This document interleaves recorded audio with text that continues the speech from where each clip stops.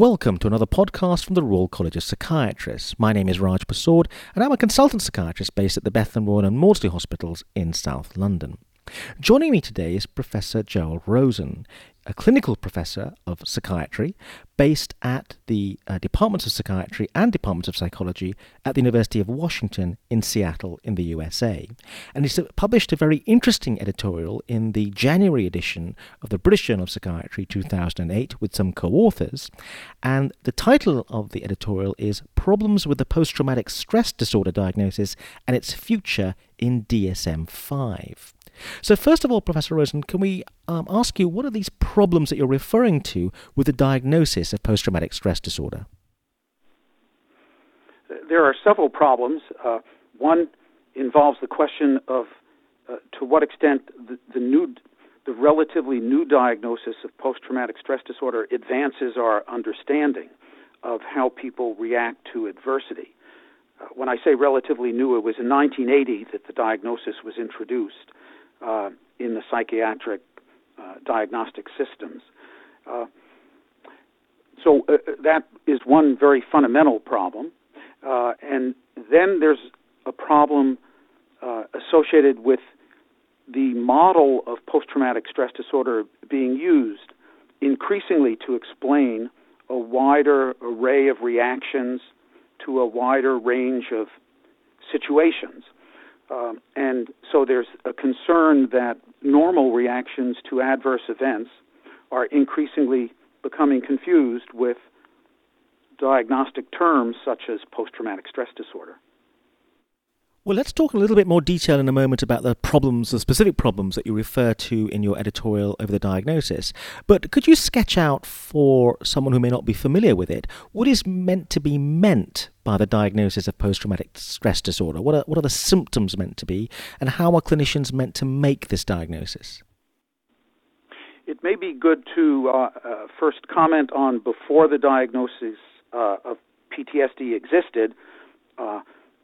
Professionals and everyday human beings knew that it's normal to have reactions to adverse events. By adverse events, life-threatening accidents, being a crime victim, horrific catastrophes, loss of life to loved ones. People react to this. And we used to understand this as depression. Sometimes people might develop anxiety problems or phobias. In 1980, the idea was introduced that a unique or distinct type of disorder might develop from particular life-threatening events. And the kinds of reactions associated with this new disorder involved what are called re-experiencing reactions, intrusive thoughts, nightmares, also avoidance reactions, keeping away from things that would remind you of the trauma, withdraw and lose interest in things that used to be important to them, and then what are called hyper-arousal reactions, easily startling, being hyper-vigilant. And so that cluster of reactions defined this new diagnosis. The difficulty is that we are realizing that these kinds of reactions can occur to a multitude of stressful events. They don't have to be life-threatening, traumatic events. They can be very stressful events, losing a job, losing a career, losing a marriage. And in addition, these reactions can occur in the absence of these events.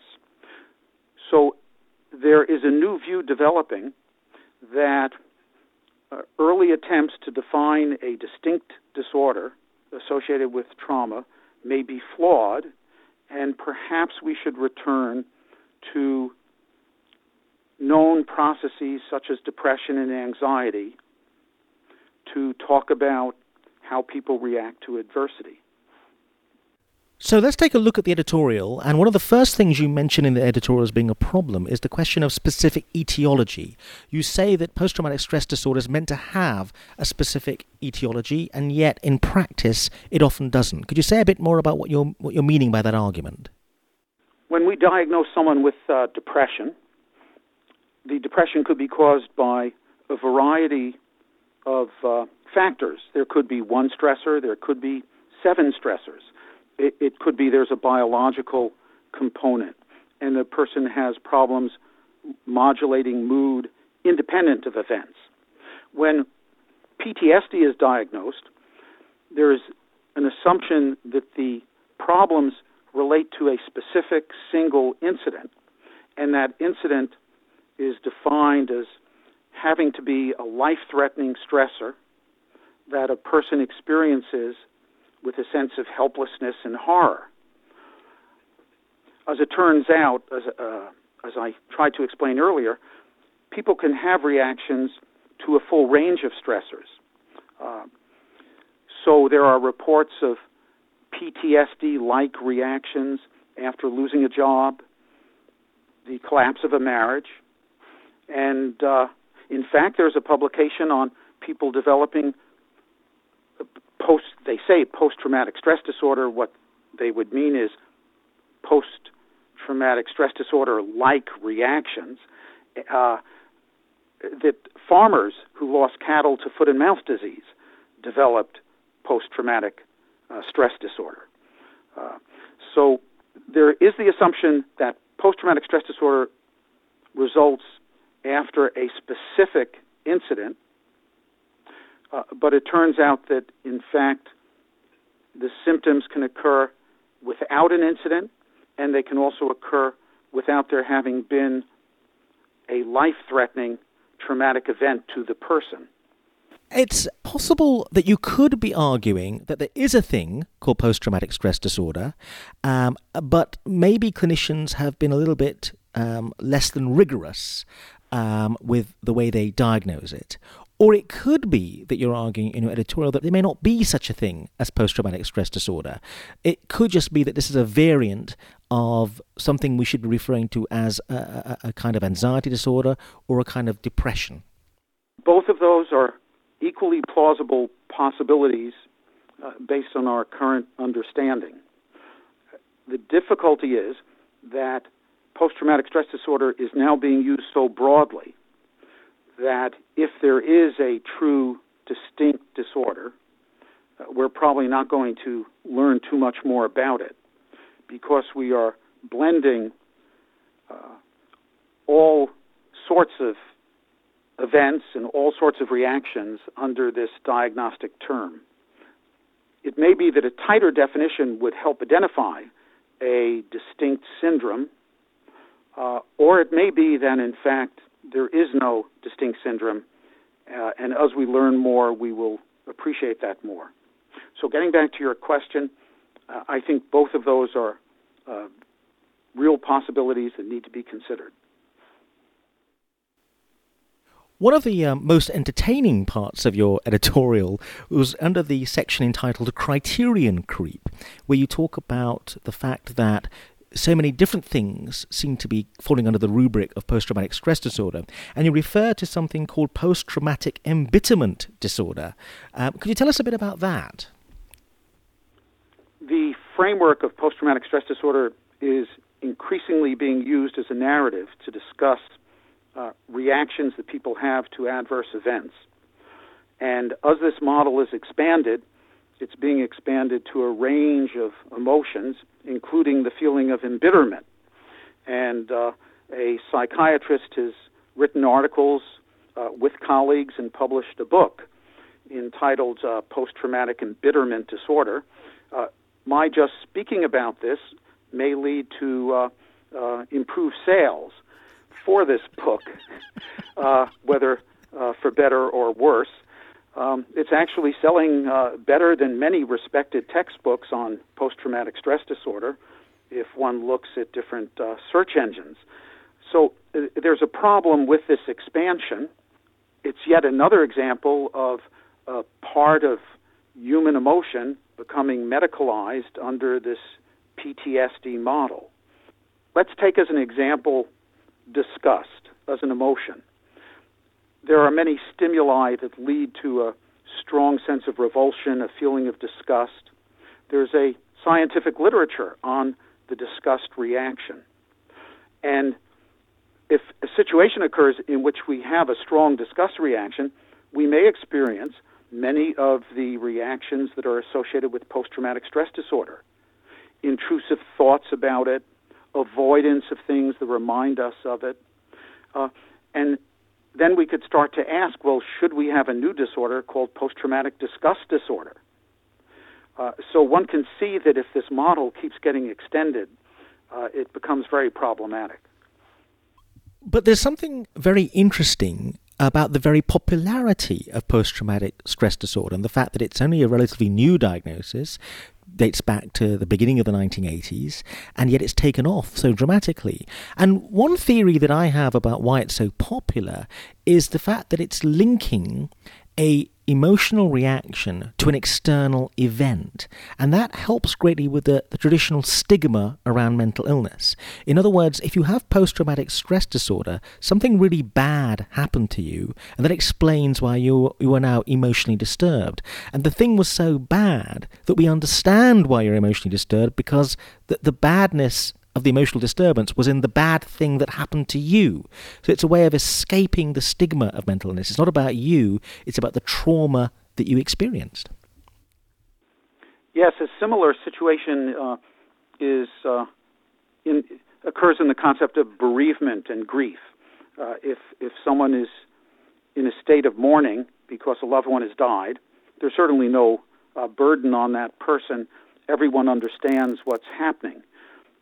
Post-traumatic stress disorder may have a similar benefit in that it pins the problem, the reactions on the event, as you're pointing out. The difficulty is that in bereavement, most people improve over time. Time heals the pain of losing a loved one. And it turns out that's also true after life-threatening events, which is that over time reactions tend to subside.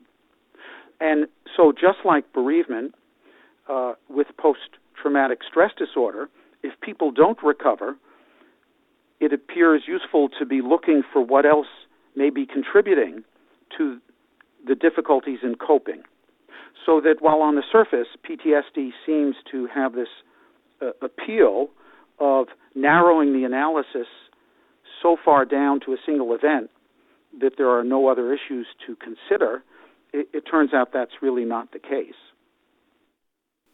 I agree. And in fact, as you comment, I think, in your paper, there's a lot of research that indicates that really the event may be kind of by the by, that a lot of people experience really, really bad events and they emerge relatively unscathed. And what we're learning, I would argue, is that the people who end up with PTSD following a traumatic event weren't entirely normal, for want of a better word, before the event. There was a predisposition, a vulnerability.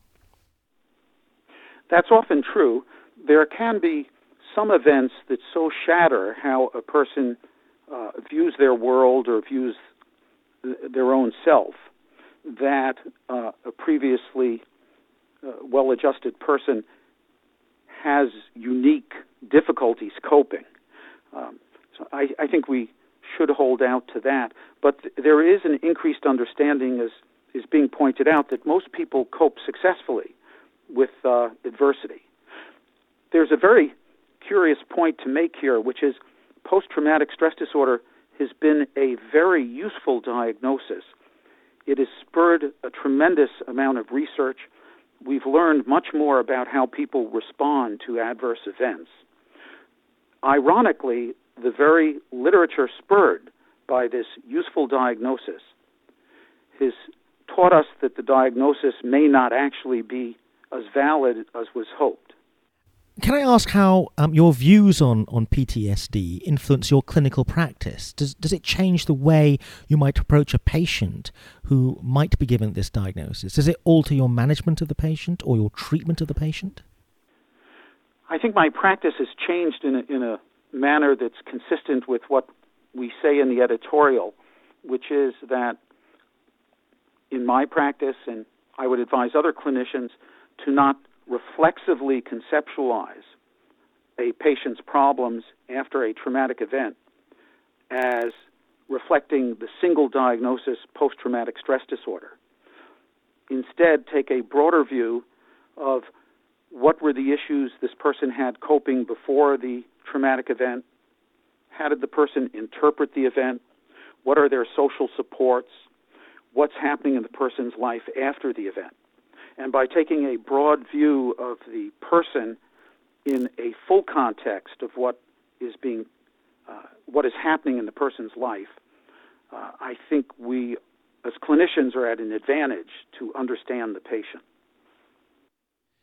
The final bit of the title of your editorial refers to DSM-V. What are the implications for DSM-V? It depends on to what extent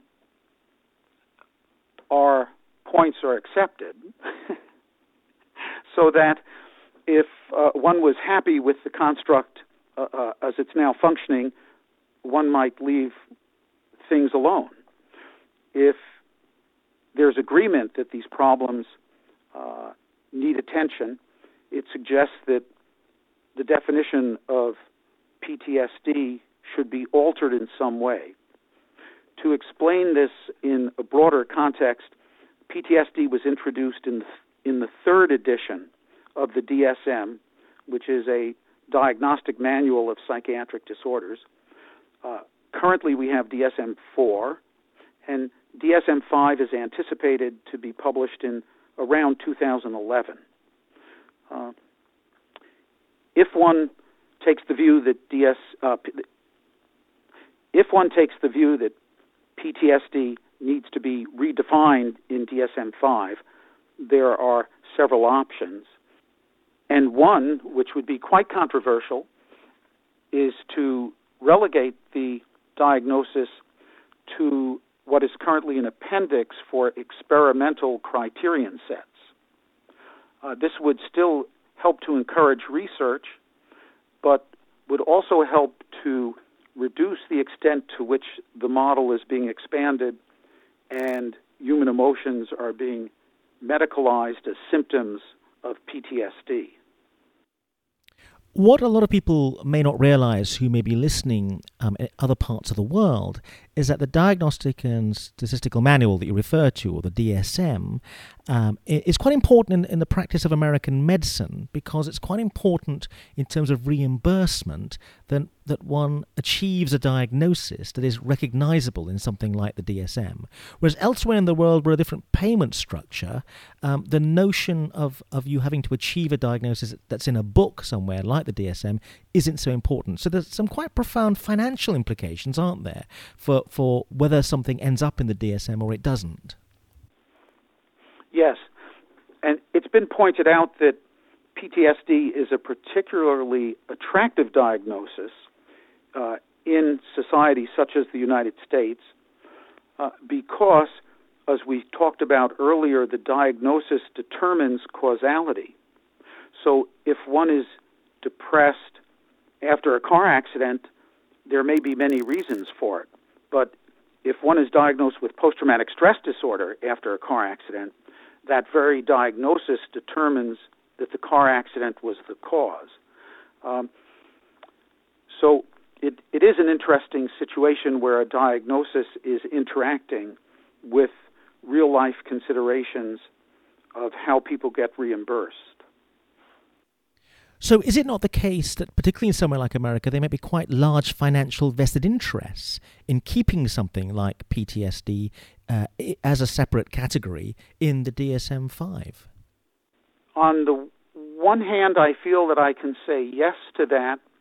On the other hand, I would not want that to detract from the very real clinical issues and diagnostic issues that are at the heart of post-traumatic stress disorder and exist independent of all these possible financial concerns. So I wouldn't want it to appear that financial concerns are at the heart of this and one really doesn't need to be looking at other issues. That's not the case. Yes, there can be those types of financial considerations, but independent of that, there is the very real issue of how should we be thinking about people's reactions after adverse events, and may there be some utility to the diagnosis of post-traumatic stress disorder, independent of in whatever ways it may be interacting with insurance or disability claims. Professor Gerald Rosen, thank you very much indeed. Well, thank you.